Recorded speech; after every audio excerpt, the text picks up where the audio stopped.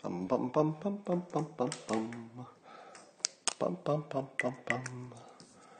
Bum bum bum bum bum bum. Bum bum bum bum bum bum bum bum bum. Hey everybody. Guess what? A lot of people ask me, Scott, when will you do the best Periscope you will ever do? When does that happen? Today. It's today. Yeah, the best Periscope I'll ever do. It's today.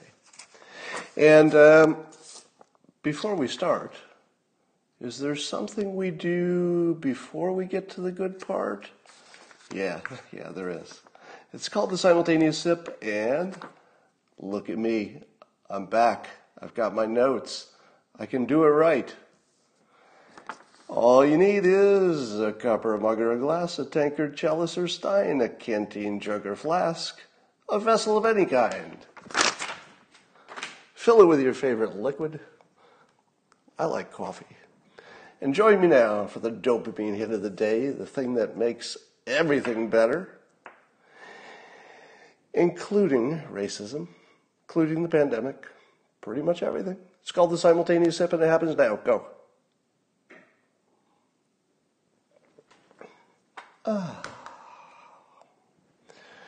Well, allow me to make your day a little bit better. And it goes like this. Many of you have contacted me privately in many cases and said some version of this. Scott, I'm afraid the world is, or at least the United States, is coming apart.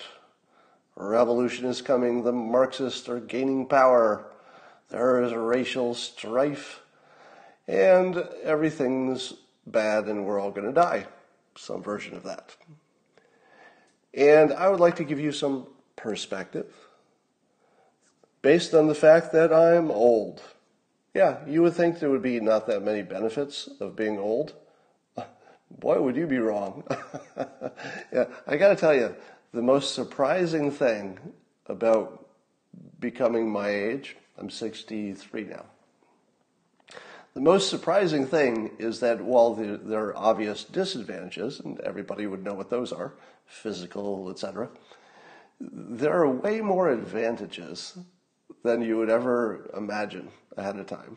All right, you just couldn't imagine. And one of them is that I've been through this before a lot of times. This thing that looks like it's the end of the world, I've seen this a lot.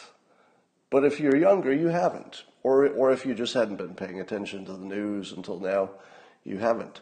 Now, why does it seem worse this time? And why does it seem so much worse? It's because the media changed its business model from telling you the facts to getting you worked up and getting you worried. So you are part of a system, social media plus the news business, which absolutely, and there's no exaggeration here, nothing I say should even be slightly hyperbolic. These are facts that are established. The left agrees, the right agrees, every researcher, everything I'm going to say is 100% agreed by everybody. All right? There will be no facts which you say, well, Scott, I'm questioning that part of your assumption. You won't. The next thing I say, you'll agree with completely. The business model of social media and of the news is different than it used to be. And it's different in the sense that they are intentionally promoting content that gets you worked up. So here's the first thing you need to know. If you can just, for a moment, do this exercise. This is a real thing. Imagine yourself in your body, right, wherever you are. You are yourself. All right? You are yourself and how you feel. And just feel that, like look around and say, all right, this is me. I'm in my body, in the world. Now do this. Take your imagination and rise out of your body and literally float above it. And just in your mind's eye, see yourself getting smaller and smaller as you get higher and higher and away from the earth. And now that you've got some distance, In your mind's eye, you're like a satellite looking down on the earth, and it's just this big ball of nonsense. And now, with a little bit of distance, ask yourself this. Do you think that your opinions about the news are objective, or do you think that you have been manipulated by the highest level of science we've ever applied to manipulating the human mind? That's what social media is, and it's what the news business becomes by testing and then retesting until they know what works and what doesn't. From the perspective of space, you can look down and you can see yourself. And now you can see yourself as part of that system. And as you see yourself from above, objectively now looking at yourself, you can see all the forces attacking you. Every time you turn on Twitter, look at Facebook, turn on the news, and you can see all those forces now. They're almost physical. You can almost see a line from those entities to you. And these lines are affecting you. They have to. You're affected by everything. You're affected by bad news, good news, events, successes, failures. You know you're affected by all of it. And now the most effective, scientifically honed, precise technology is being directed right at your brain. And you can see the lines, these lines of influence now in your imagination. They're physical now. It's not just, a thought is not invisible now. Now you can see it. You see yourself, you're small, you see the lines coming in from all the forces. They're the ones that are programming you. There's something I've been saying for a while that you've heard and you understood, but you didn't really understand it until I took you to space. And you got to look down and you can actually see the lines of influence now. And here's the thing that you didn't understand before.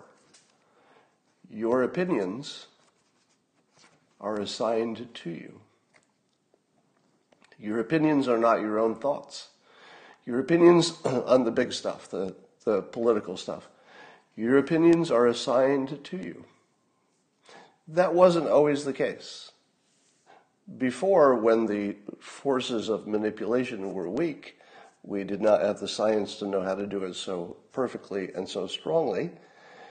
You had a little bit of freedom because you were not being controlled by external forces so much. Of course, you always had illegitimate media throughout history, but it wasn't that big a force. Maybe you didn't even think about these things too much.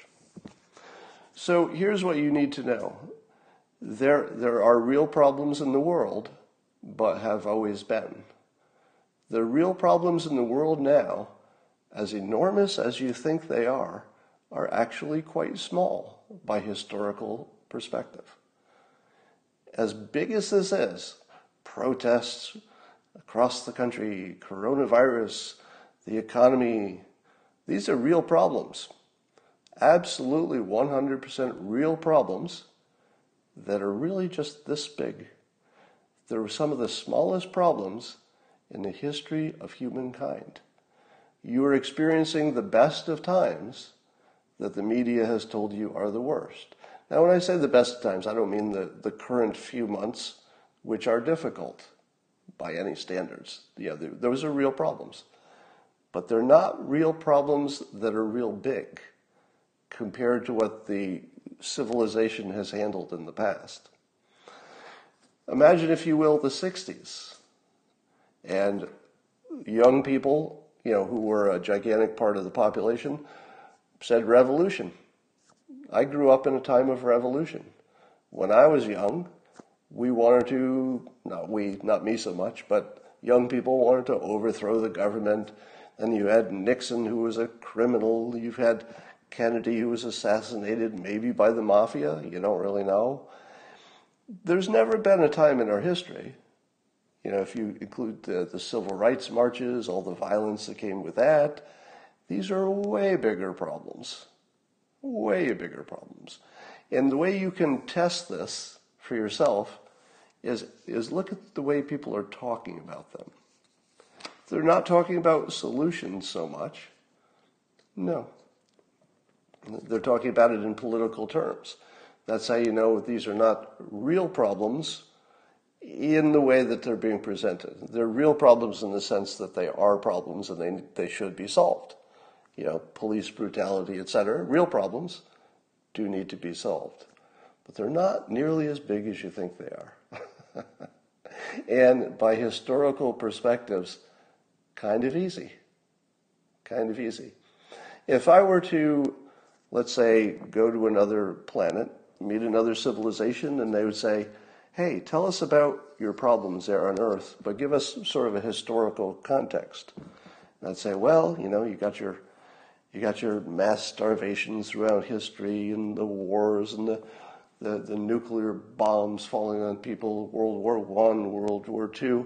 And then the alien would say, all right, you're scaring me. Those are really some big problems. And you say, are you kidding? I haven't gotten started. We got the Korean War, then we went to Vietnam for no good reason. We went to Iraq, killed 1 million people for reasons we don't know. And the alien says, man, you're getting me depressed. Fast forward to the future. Like, is it still that bad? Is it still that bad? And now, of course, you've been hypnotized back on Earth. So here's how you answer. Is it that bad? Are you kidding me? In 2020, it's so bad, people are destroying statues. And the alien says, well, I'm a little confused now, because you were telling me about world wars and nuclear bombs, and now you're talking about a statue being defaced. Not really the same. Now, I know that some of you are saying, Scott, how naive are you? Do you not know that this is a clever plan by the Marxists? The Marxists are controlling Black Lives Matter. The Marxists are controlling Antifa. And what they're doing, you think it's just some statue stuff? Oh, Scott. What you don't realize is this is step one, a necessary plan. It's all been scripted and planned. And it goes like this. First, we will suppress your free speech. Then we will get rid of all your symbols that make you what you think you are. And once we've dismantled all of your symbolism and your hope and your free speech, then we move to the next level of control. Maybe. When was the last time something that sounded like that really happened? When was the last time anything that sounded even vaguely like that? You know what I'm talking about, right? Just sort of vaguely, sort of like that. When has that ever really played out? How about never? Are you worried about gun confiscation? We just sold the most guns that have ever been sold in the history of humankind in the last 3 months. Do you know what the biggest conversation among civilians who don't have guns is? When they're going to get their gun. I don't know anybody who doesn't have a gun who in the last 3 months didn't say, I'm going to get a gun. Nobody. I haven't heard a single person who was gunless who didn't say, I'm going to get me a gun now. Now I'm getting a gun. All right. So we are very bad at predicting where things are going to go. But the big point is things are not nearly as bad as you think. Here's a little red pill for you I tweeted. The only reason we don't treat social media as a national mental health crisis, you would agree, right? Social media has created a national mental health crisis. Is that statement even a little bit controversial? It's not, is it? Wouldn't you say that science pretty much backs that up 100%? I don't even think there's any dissent. I doubt anybody on the left or anybody on the right, anybody educated, anybody uneducated, would disagree with the statement, social media is a national mental health crisis. But why don't we treat it that way? Do you know why we don't treat it that way? Because the things we think are important and the way we think about them is controlled by social media. Social media tells you not to worry about social media destroying your mental health. Now, I don't say that they don't tell you that. What they do is, either consciously or unconsciously, it's the effect of the system, is that it's not the biggest issue we're talking about. Somebody says Germany, 1930s. Germany 1930s had so many differences that analogy is rejected. And by the way, if you have to go to the Hitler analogy to debunk my point, you've already lost. That rule is 100% solid. If your only argument is a Nazi analogy, you have self-immolated. You've lost your argument before you started. All right. I was asked on Twitter today to comment on Joe Biden's decency theme. So I guess Joe Biden is sort of branding his campaign as one based on decency and words of that type. And here's my take on that. Nobody wants decency. Decency is the sort of thing you say in public. It's not anything you care about. If you put a microphone in my face and you put a camera on me and say, Scott, you're going to be on national television. Tell us some things you think are important. I'll look right in the camera and I'll say, I think we need to restore decency in America. And then you turn the camera off and I go home and Christina says, I've never heard you talk about decency before. Is that like one of your top priorities? And I'll say, no. I haven't even thought about that once in my entire life. Not once have I woken up and say, decency would be good. Somebody's using Hong Kong as an example of, the slippery slope. Nope. Hong Kong was doomed on the day that they signed their original agreement with Great Britain to be Hong Kong, because the agreement itself said that it would return to China. Hong Kong never had a chance. There's nothing like Hong Kong. Hong Kong had no chance of permanently being independent because of the geography and power. There wasn't anything that could have stopped that from happening. And while we can not like it, we also can't stop it. So I'd say that Joe Biden's decency angle doesn't hit any emotional lever, and so it's just sort of dead on arrival. It's the sort of thing you'd say if you just don't want to cause any trouble. Joe, say something that just it's easy to understand, and people will not mock you for it too much because it's just sort of basic, but it won't get anybody excited in any way whatsoever. What would that be? Well, America's got to return to decency. Yeah, all right. That's as close to nothing as an opinion could be. And if Joe Biden is serious about returning to decency, you would think he would be speaking out a little bit more about destruction of public property, looting, and violence in general. But I don't hear that. I don't hear him being against decency unless it's directed, of course, at his political rival. Speaking of Joe Biden, there was a little news item. Did you catch it? There was a little small news item yesterday that apparently the smoking gun has been found and that he's one of the key architects of a coup against the legally elected president of the United States, President Trump. Oh yeah, that's a little bit of news. Now, any news like this is subject to reevaluation and finding out it's all wrong 48 hours later, so I remind you of that. But at the moment, it seems that a Peter Strzok memo suggests that Biden was the first one to float the idea of using the Logan Act against wrongly accused General Flynn. Now, it's in the note. Now, does that mean it's true? Well, you can't know that the note accurately represented the actual meeting, so there's always that uncertainty. But you're going to believe it. I mean, if it's on the note, you're going to treat it like it was true.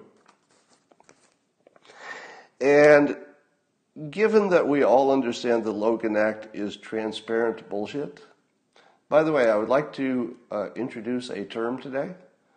There are lots of excuses for things and rationales for things that you might call bullshit. But the Logan Act, as a means of getting at General Flynn, might be the bullshittiest thing that anybody ever came up with in the world.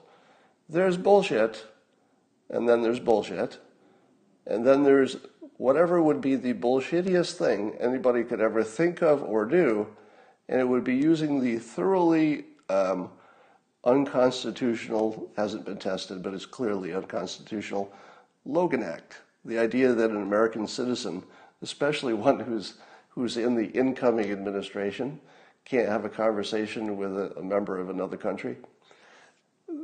So whoever came up with the idea of the Logan Act as their way at Flynn is clearly the person who kicked off the coup, wouldn't you say? I would say that Biden has been identified now as the co-conspirator with Obama of the coup. Now, will that ever be American history? Let me ask you this. Who writes history? Well, you think history is written by the winners.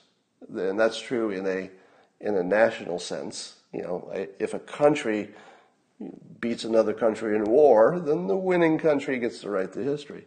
But what about a history that's disputed within the country? It has nothing to do with another country. Do you think history will show that, based on Strzok's note, that we could determine that Obama and Biden conspired to use a transparently bogus, bullshittiest excuse, the Logan Act, which, by the way, there's nobody who thinks that's a real thing in terms of something that should be or could be, something that somebody would go to jail for. And if it's true, and this is also in the handwritten note from Strzok, that Obama said, make sure you use the right people. What's that mean? What's it mean when the president says to a subordinate, make sure you use the right people? Because if he meant use your best people, seems like he would have said that. Can't read his mind. We're deeply involved in mind reading here because it's necessarily important, because the intentions of the people are the whole story. If you don't understand their intentions, then you don't understand what happened, because things either accidentally happened or it was a coup against the United States elected president. Those are big differences. But I can't, my brain cannot conceive of why you would use the phrase, use the right people, when what you meant was use your best people. Do you have to say right people if you mean use your A team, use your best people? Doesn't really seem like a phrase you'd use, does it? Now again, can't read his mind. Can't read his mind.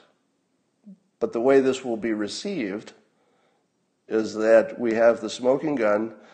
It seems now completely clear that Obama and Biden used the power of the government to try to take out a political rival. And in this context, taking him out would be literally a coup against the United States. Now, based on what we know today, and again, this could change tomorrow, right? Could change tomorrow. Tomorrow we might find out, oh, he writes notes and he makes stuff up.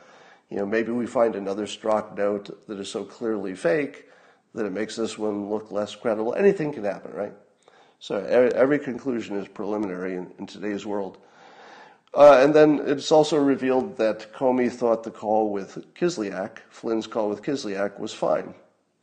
So given these three data points, Biden suggesting the Logan Act, Comey saying that the phone call was fine, in other words, obviously no crime, and Obama saying use the right people instead of use highly qualified people or the A team or the best team. I would say that if you wrote the history of the United States, it should say that the Obama-Biden administration committed essentially an act of treason under the cover of law. So I would call it an act of treason, but under the cover of law, so not technically, or is treason the right word? Whatever it is, when you overthrow the country, your own country. But let me ask you this, do you think the history books will record that? Because I think that's the truth. And let's say it gets confirmed that everything we've heard is actually what happened. The history books will never write that. That will never be your history. And you can watch it in real time because you're alive now. How long will it take for the history of this period to be written? It's sort of being written as you're alive. So you get to watch the history books being written. Now, just to be clear, there will certainly be published books that make the same statements that I just made. But there will be books that don't make that statement or say it's BS or hyperbole. But what will we teach in schools? What will high school kids learn? What will college students learn? Will they learn what I just told you? Nope. Not even a slight chance, in my opinion, that they will learn that. All right, let's talk about Bubba Wallace, who, in my opinion, gets cooler every day. So I have a very positive opinion about Bubba Wallace, only limited to the few things I know about him. So I don't like to endorse anybody's complete anything, because God knows what he'll be, what else he's ever done in his life. Who knows if I like that or not? But we know he's a very successful athlete. We know he's very charismatic. And we know that he was fooled, essentially, because somebody very credible told him this noose was hanging there, and he believed it. Believing people who are credible is not really a big mistake. It was a big impact, but as mistakes go, I mean, that's such a small mistake, I'm not even sure you'd call it a mistake, really. But here's his statement, and I told you before he issued his statement about this, I told you what form it should take to be perfect, and I think he hit it. So his actual statement is about as perfect as you can play this, and it's almost identical to what I said should be the form.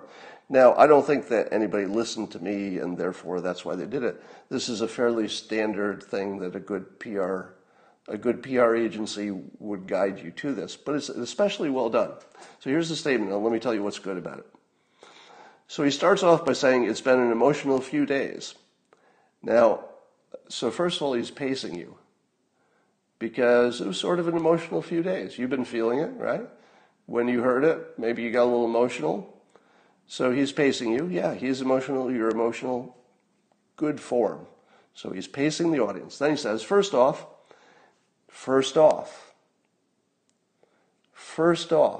right? He says first off, so he's signaling, here's the important part. I want to say how relieved I am that the investigation revealed that this wasn't what we feared it was. He wrote, I want to thank my team, NASCAR, and the FBI for acting swiftly and treating this as a real threat. So see what he did. He emphasized that the important thing is how people responded, because it was so well-intentioned and really perfect. I'd have to compliment NASCAR. So even though NASCAR, you could say made a mistake, and you'd be right, because it's obviously a mistake, but they kind of still came out looking pretty good. Meaning that NASCAR, I thought, presented themselves to the world in a very positive way by backing one of their people. Now, you could argue that they're being politically correct, etc., but it didn't really play that way. It played more like sincere people who actually care about this, and they care about their teammates, they care about their sport, and actually felt what they did. So I think it was all sincere. All right, so then he goes on. And here's the magic part of this. Wallace says, I think we'll gladly take a little embarrassment. See how he framed it? He framed his role in it perfectly. Perfectly. He did not. He did not say. I mean, basically, he's just saying, "Here's how to frame me. Frame me as silly." Basically, he said, "I think we'll gladly take a little embarrassment over what the alternatives could have been." Ah, that's so good. That's so good, because because he frames it as these two choices: a little embarrassment, or it could have been this bad thing. Now, there is a third choice, right? A third choice is he made some kind of a boneheaded mistake. But the way he framed it was a little embarrassment. That's really good. Really good communication, really good persuasion. Whoever advised him, and this is obviously the work of professionals, that as smart as Wallace appears to be, because he looks like a smart guy just based on his interviews, he can't come up with this. All right? This is not something that an athlete comes up with, unless they really had some background in this. This is professional work, and it's done well. And then he says, "Make no mistake, though some will try, this should not detract from the show of unity we had on Monday and the progress we've made as a sport to be more welcoming environment for all." Yes, perfectly done. Congratulations to Bubba Wallace. My guess is that despite this, I think that his reputation and brand will come out ahead, just because of the way he handled it. All right. Apparently, General Flynn can sue the Department of Justice because if his prosecution is continuing to be shown in bad faith, and it looks like the recent ruling by the appeals court demonstrates that the prosecution was in bad faith. Like there's enough objective evidence that he can actually sue the Department of Justice to get his $6+ million back. How much do you want him to do that? A lot. Some of you do. All right. Let's talk about Kung Flu. So the latest little anti-Trump media is to try to make Kung Flu sound like a super racist thing. And of course, to make it sound racist, you would have to leave out the following obvious fact, which I feel I can speak to as a white person. So as your let's say, a spokesperson for all white people, I just appointed myself. You don't have to like it, but here's what you need to know. I've never met a white person who thought Kung Fu, the actual sport of Kung Fu, was anything but kind of awesome.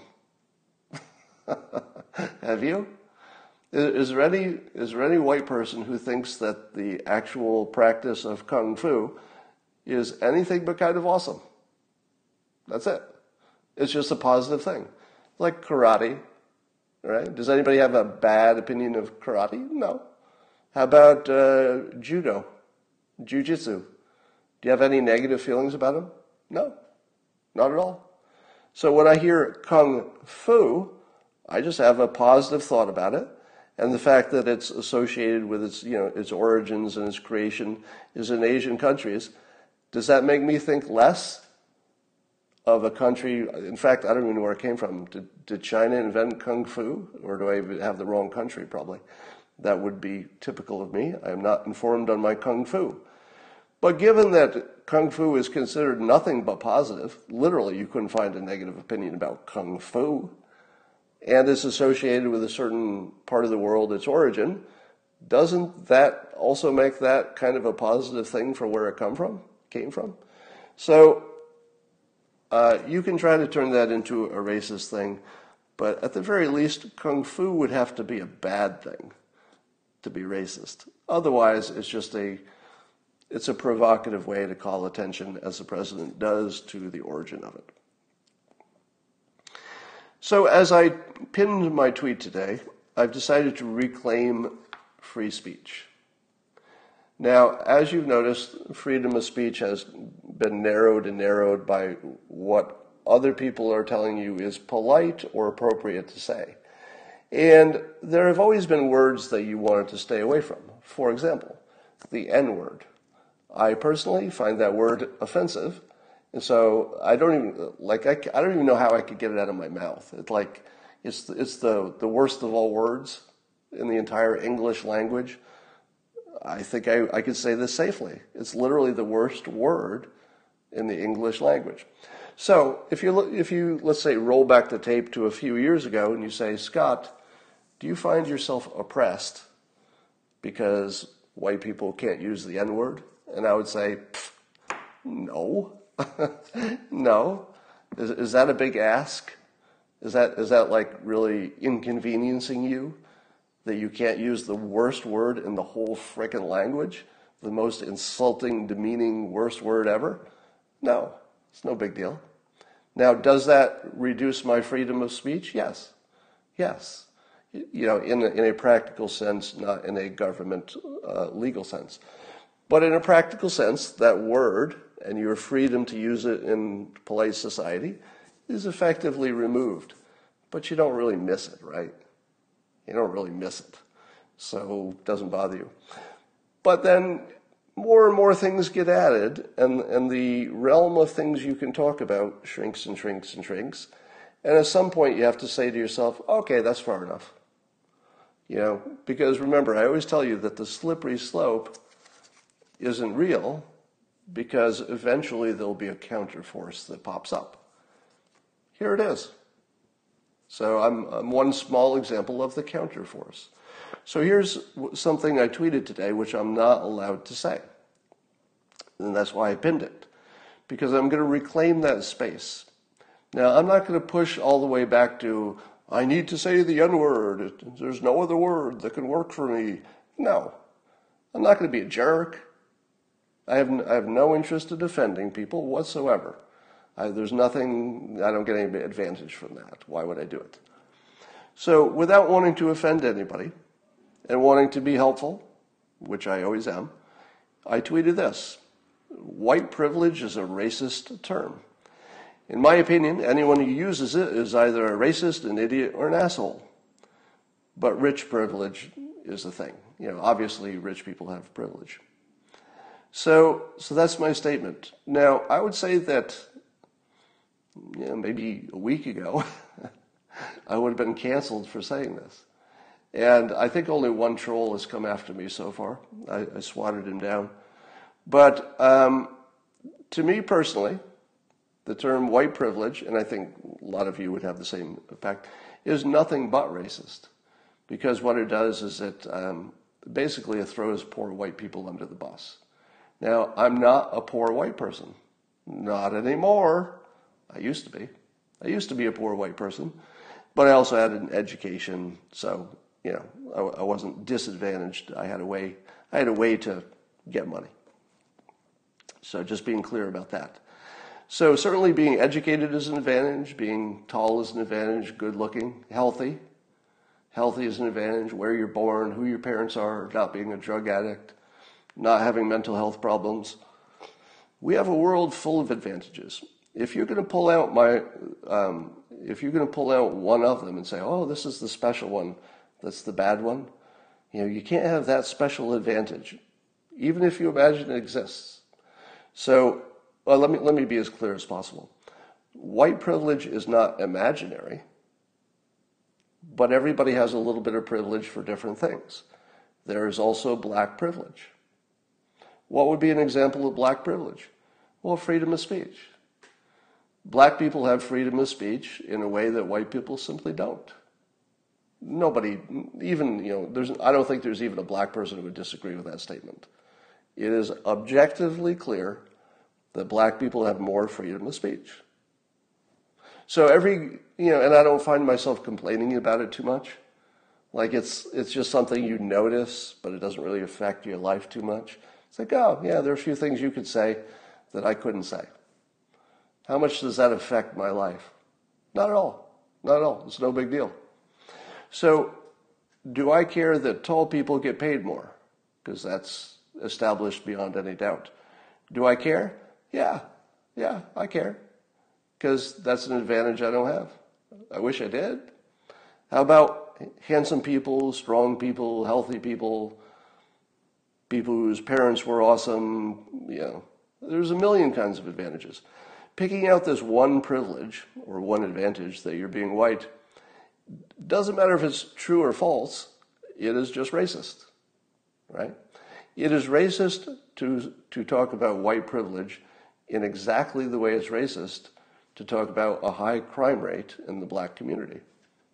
Why do white people cross the road if they see, let's say, 10 black youths, let's say 20-somethings, coming the other direction and you don't know what their deal is? Is that racist? Every group has their own privilege, and let's just acknowledge it. Why not just say there's lots of privileges, find your advantage and talk about that? So I no longer acknowledge the category of black problems. They're just problems. And by the way, Ed Latimer, I think he pushed me over the edge on this. Do you all know Ed Latimer on Twitter? So he's African American, but he doesn't buy into the, let's say he's not drinking all the Kool-Aid. So when you see his advice, and that's mostly what his Twitter feed is about, is sort of blunt truth advice from his perspective. First of all, his advice is typically brilliant. It's some of the best, most usable, functional way to frame your reality that you'll ever see. So it's really important. And he tweeted the other day, I don't have the exact tweet, but the essence of it was that your problems aren't special. So this is Ed saying, your problems aren't special. And I wish I had the exact quote, but he said something like, no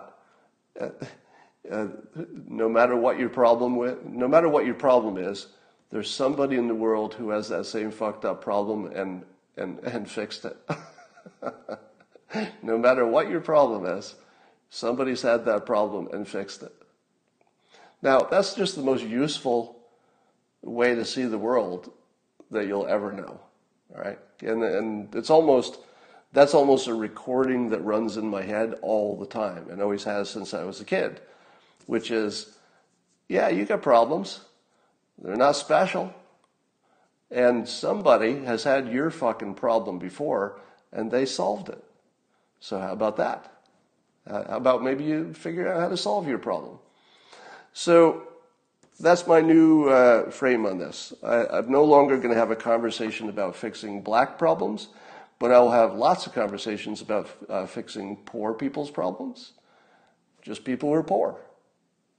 If anybody wants to have a conversation, and actually I'm deeply involved in this category, because I think where this needs to go is lowering the cost of a good life, from housing to energy to your phone bill, just making all that stuff affordable so that somebody who didn't get a great start in life can still get into a good life and then build from there.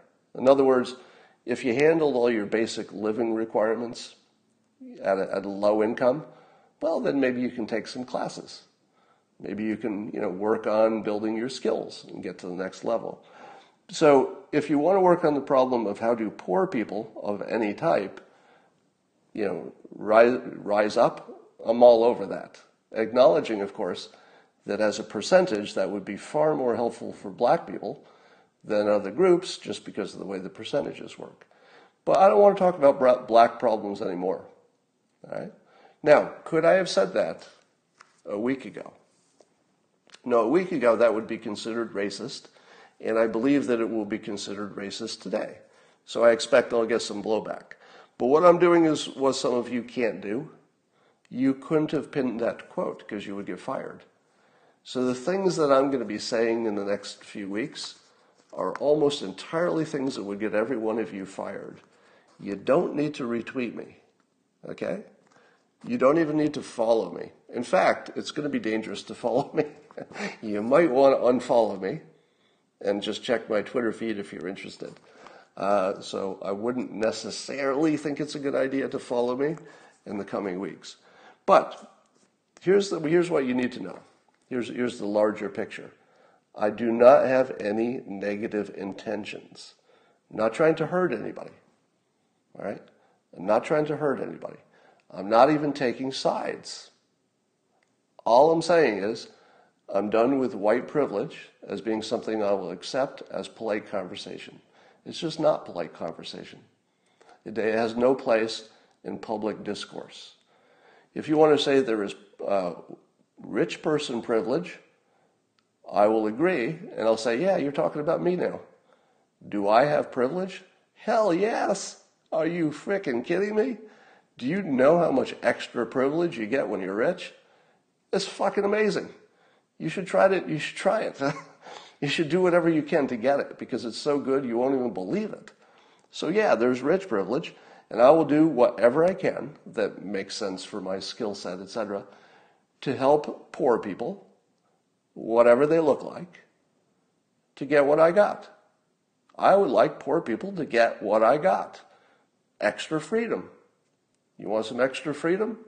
I think I can help. That's why I wrote the book, How to Fail at Almost Everything and Still Win Big. You will see on Twitter literally every day people refer to that book and say how it changed their life, how they learned how to stack skills, how to use systems instead of goals. Pretty simple stuff. But just those simple reframings allowed them to build their life substantially in usually a year or two. Fairly quick results. So I would love those sorts of useful tools to be more widely available to people who need a hand, whoever they may be. But talking about black problems is just being a sucker to the manipulation of social media and people who are, jockeying for power and the political process. I declare myself a free person. I declare myself a free person. I'm free. I don't have to frame it the way you tell me to frame it. I don't care that I'm not ignoring it because statistically there's something there. And there are, real ripples from slavery. It's all real. It's just not special. That's the difference. The problem is real. It's just not special. So is it my imagination, or has Facebook just turned into a digital photo album run by bigots? Why does Facebook stay in business? Have you ever asked yourself that? Because it's sort of weird at this point, isn't it? That Facebook is this gigantically successful, profitable business, and it's nothing but a digital photo album run by bigots. That doesn't even make any sense, does it? And you have to ask yourself, why is this happening? And the answer is kind of dark. I use that word intentionally. There's something very dark happening that allows Facebook even to be a business. And here are a few of the things. Number one, it is a psychological manipulation app. The point of Facebook, in terms of what it's doing to you, the user, is it's almost like farming. It's almost like, you, the public who uses Facebook, are like the livestock, and they're giving you a little shot of this, growth hormones and stuff. So basically, you're just this experimental livestock, and Facebook feeds you all this psychological manipulation. And then they can measure how worked up you get about it. Oh, this one got somebody really angry. This is making them really angry. Let's promote that one. Now that we know this makes people angry, we'll put that in the front of the algorithm. So the first thing that's pure evil about Facebook is that it is a psychological manipulation business model. And by the way, I don't think anybody would argue with that characterization. There are people within the company who would agree with that. That's objectively, observably true, that psychological manipulation is the primary thing they do. But then there's the business model of selling advertising. You've probably heard that advertising doesn't work. Now, it does in some special cases. But for most people, it just sort of doesn't work. Now, I know that because I've advertised lots of stuff different things, from books to restaurants to everything. And so I've seen Facebook ads being used a lot. I've never seen them work, not once. Now, do you think that the people who buy the ads know it doesn't work? Well, the people who buy the ads, at least the biggest ones, the ones that have the most money, the ones that matter the most, are not the people like me who would buy an ad and test it out, that sort of thing. We're talking about a big corporation who would make a big corporate buy. The way that's done is that there'd be an ad agency, and the ad agency makes money by getting a company to buy the biggest amount of advertising. Because the more advertising they buy, the more the agency can charge, because they're involved in a bigger deal. All right? So the ad agency has an incentive to lie and manipulate the corporate leaders who do the buys. Do they have the power and the technique and the persuasive ability? These are ad agencies, literally trained to psychologically manipulate people. That is their skill. They've learned that. They only get to work at a top ad agency because they have the skills to manipulate minds. And those people with those skills come in and sell their service to some Facebook person who's in charge of buying ads. And they say, this is the greatest stuff in the world. It'll make you a star. And by the way, you probably don't need to be told this, but Facebook employee, if you were in charge of a really big budget, you'd probably get paid more. You might get promoted for being somebody who was in charge of a big budget, and people would think that's important. So, Facebook employee that I'm selling the service to, you know that your career will be better the more you buy, because that's the bigger your budget. So I'm going to give you some bullshit that's not true and you don't believe it about how well advertisement will work. You're going to take that bullshit that you don't believe, but you're going to sell it to your boss, because if he buys the bullshit that's now went through 2 filters and he thinks this advertisement's going to work, or she thinks this advertisement is going to work, notice how inclusive I am, then your career will be better. So what's happening is you're seeing the advertisement, which basically doesn't work except in some specific cases. A specific case would be, for example, a new product that somebody didn't know existed, and they needed it. It's like, oh, I didn't know that existed. So in those limited cases, it can be useful. So that's their business model. It's basically people selling bullshit to people who want to believe it's true, because that will be good for their career if they act like it's true. So there you go. That's Facebook. And now we know from there was another undercover video, this time again by James O'Keefe and Project Veritas. And once again, we're seeing that the people who manage the Facebook algorithms and others are literally racists. They're literally racists. And you hear it in their own words. They're not hiding it. Pretty much just hate white Trump supporters. All right. So that's a business that just doesn't need to exist. Robert Johnson, the black entertainment television founder, I think he must be a billionaire. He said in an interview with Fox News, this just made me laugh. If you want to know what kind of mental model makes you a billionaire, this is it. All right. So don't think of it just in terms of the comment is kind of funny. Think of it in terms of, oh, that's why he's a billionaire. This is why he's a billionaire. It's this type of thinking. And he says, Johnson said that those who are destroying statues across the country, quote, have the mistaken assumption that black people are sitting around cheering for them, saying, oh my God, look at these white people. They're doing something so important to us. They're taking down the statue of a Civil War general who fought for the South. Now, I could not love that better. Because really, do you think that there are black people sitting around saying, thank you, white people, for for taking down those statues. We thought we had some problems to solve, but man, I think you've taken a bite out of it.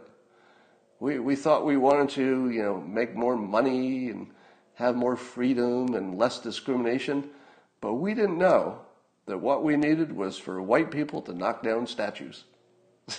The whole thing is ridiculous. And to watch the way Robert Johnson just so succinctly just took the piss out of the whole thing and summarized it so clearly, you can see in just this little quote, you can see why he's a billionaire. You take this mindset to anywhere, you're gonna have some kind of success. BuzzFeed is reporting that the cities that had the big Black Lives Matter protests are not seeing any coronavirus spikes. Oh, we're so surprised.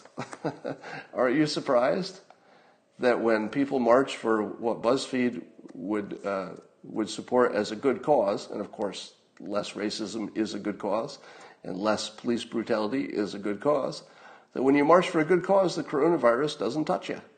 Now, they've got reasons, of course. Maybe it's because it's outdoors. Maybe, and this is the funny part, they're saying maybe it's because the protesters were wearing masks. And they showed a picture of a bunch of protesters wearing masks. And I said to myself, I've seen a lot of pictures of protesters. I didn't see a lot of masks. There were definitely masks. Maybe 40%? What would be your estimate of how many had masks? 30, 40%? I don't know. I guess it depends which one you're looking at. There were some where they had a lot of masks.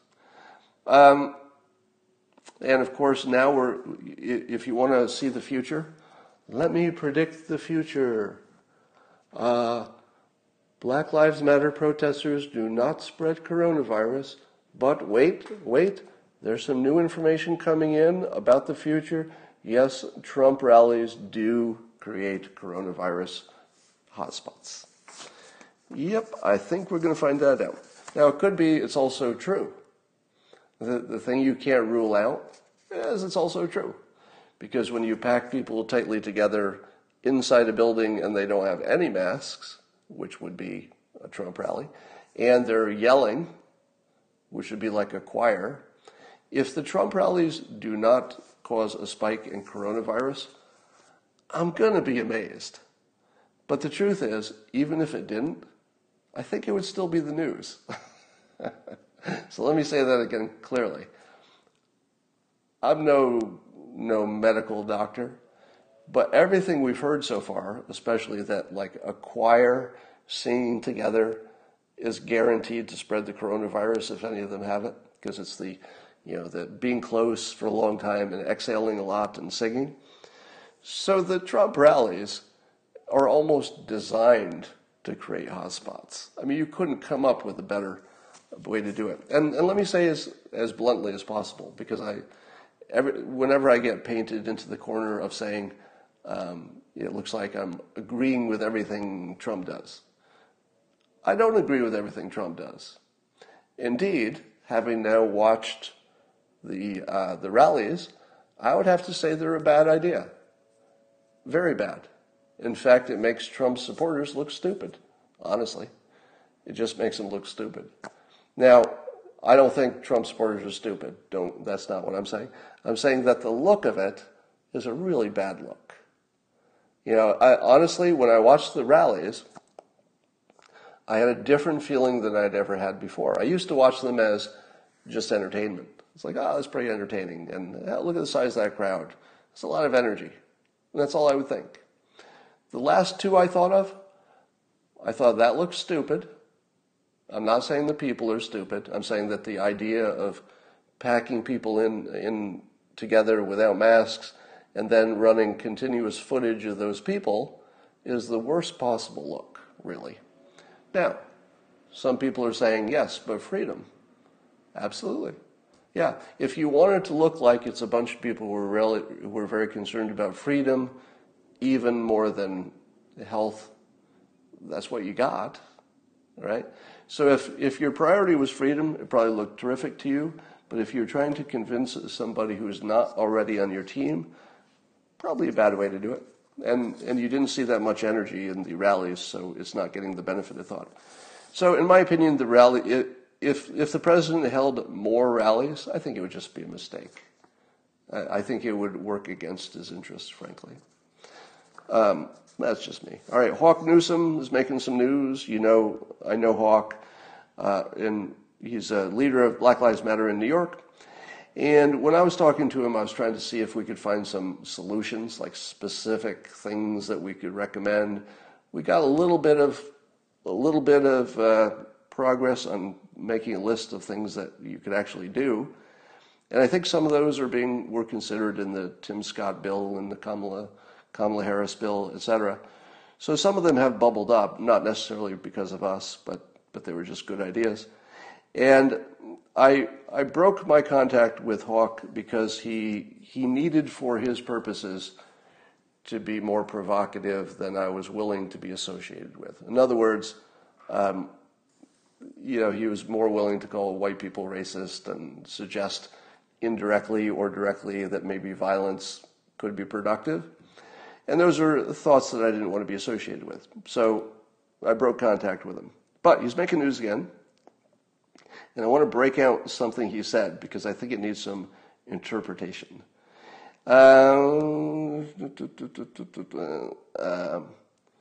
So he said, quote, "If this country doesn't give us what we want in terms of fixing systemic racism, etc., if this country doesn't give us what we want, then we will burn down the system and replace it," Newsom responded. "All right, and I could be speaking figuratively. I could be speaking literally. It's a matter of interpretation." Let's be very real and observe the history of the 60s. Blah, blah. Anyway, he makes good points that violence has been productive and a part of American fabric, and including gun ownership, and why are we so afraid if black people have guns, etc.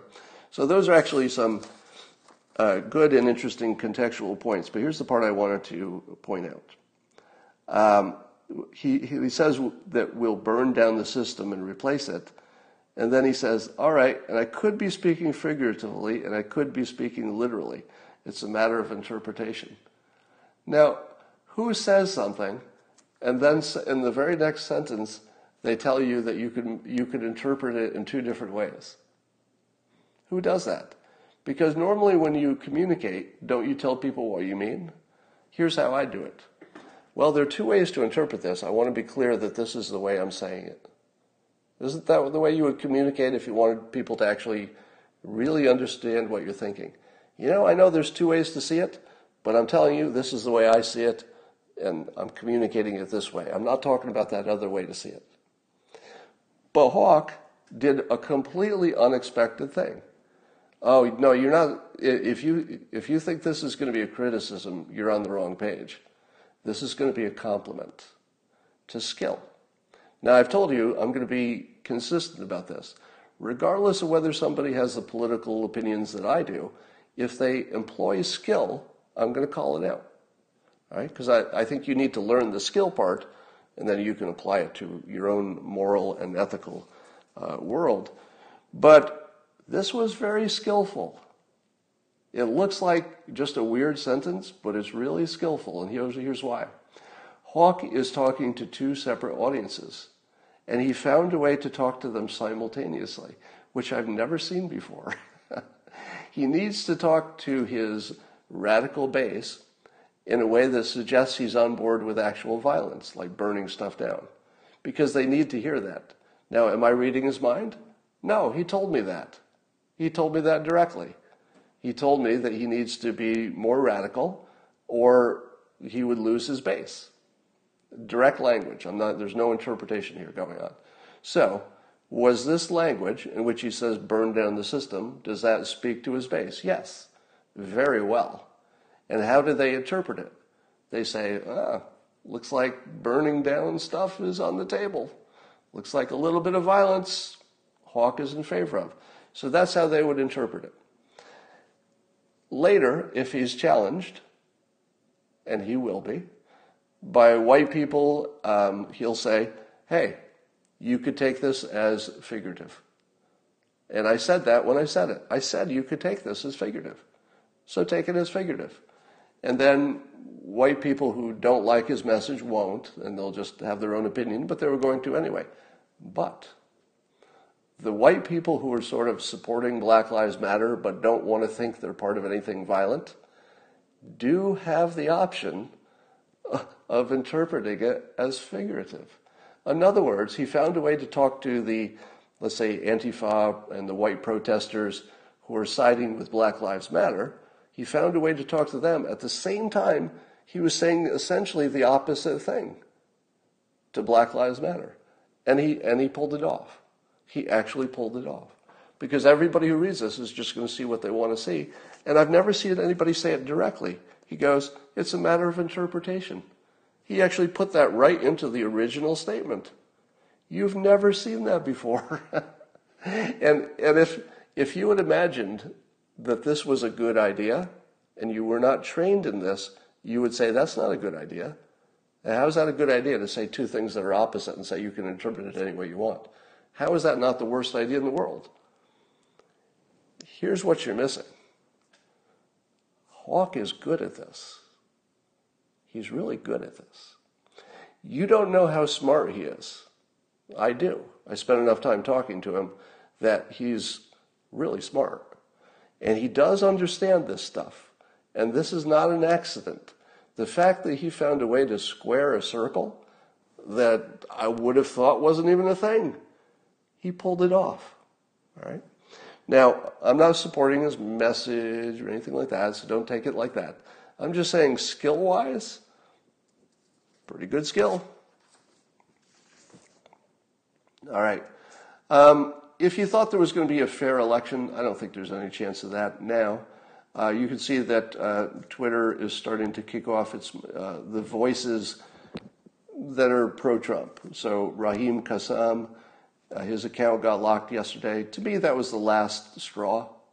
You know, Carpe Dunctum, and who also got permanently blocked. But between those two, I think that's now kind of transparent what's going on. Before, I would have said, well, you know, maybe this is confirmation bias. Because they always had a reason for anybody who got, you know, filtered or blocked or whatever the words are.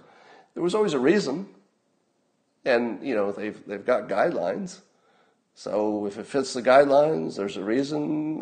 You can't necessarily think that's any kind of a larger political act. But as we see the specific examples, they start to form a pattern that's pretty clear. So the standards seem to be enforced in one way but not another. And it does look like the standards are being used as an excuse, a convenient way to kick off the voices that are effective.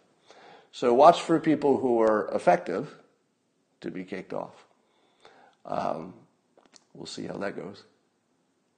And I think I've covered most of my important points. Just let me check my notes here. Talk among yourselves. Yes, I think you did. All right. So that's all for now. I do have an account on Parler. Parler is the tiny competitor to Twitter. The problem with Parler is I think it's just going to be conservatives go there. If it turns out to be the conservative Twitter, then you're just going to have a left-leaning Twitter and a right-leaning Twitter, but it'll have a different name. And all it does is divide us. So I have very mixed opinions about Parler. I don't think it makes sense unless you also keep your Twitter account, but you all get to make your own decisions. So I would do it in addition to Twitter, but I wouldn't do it instead of Twitter unless you're really trying to make a statement of some sort. Because Twitter, unfortunately, whether you like it or not, is too important to your business life for most of you. All right, if it's not important to your business life, then do what you will. All right, that's it for today. Hope you enjoyed it, and I will talk to you tomorrow. Oh, somebody's telling me that Parler is pronounced parlay. Is that true? I hope it's not true, but it might be. Talk to you later.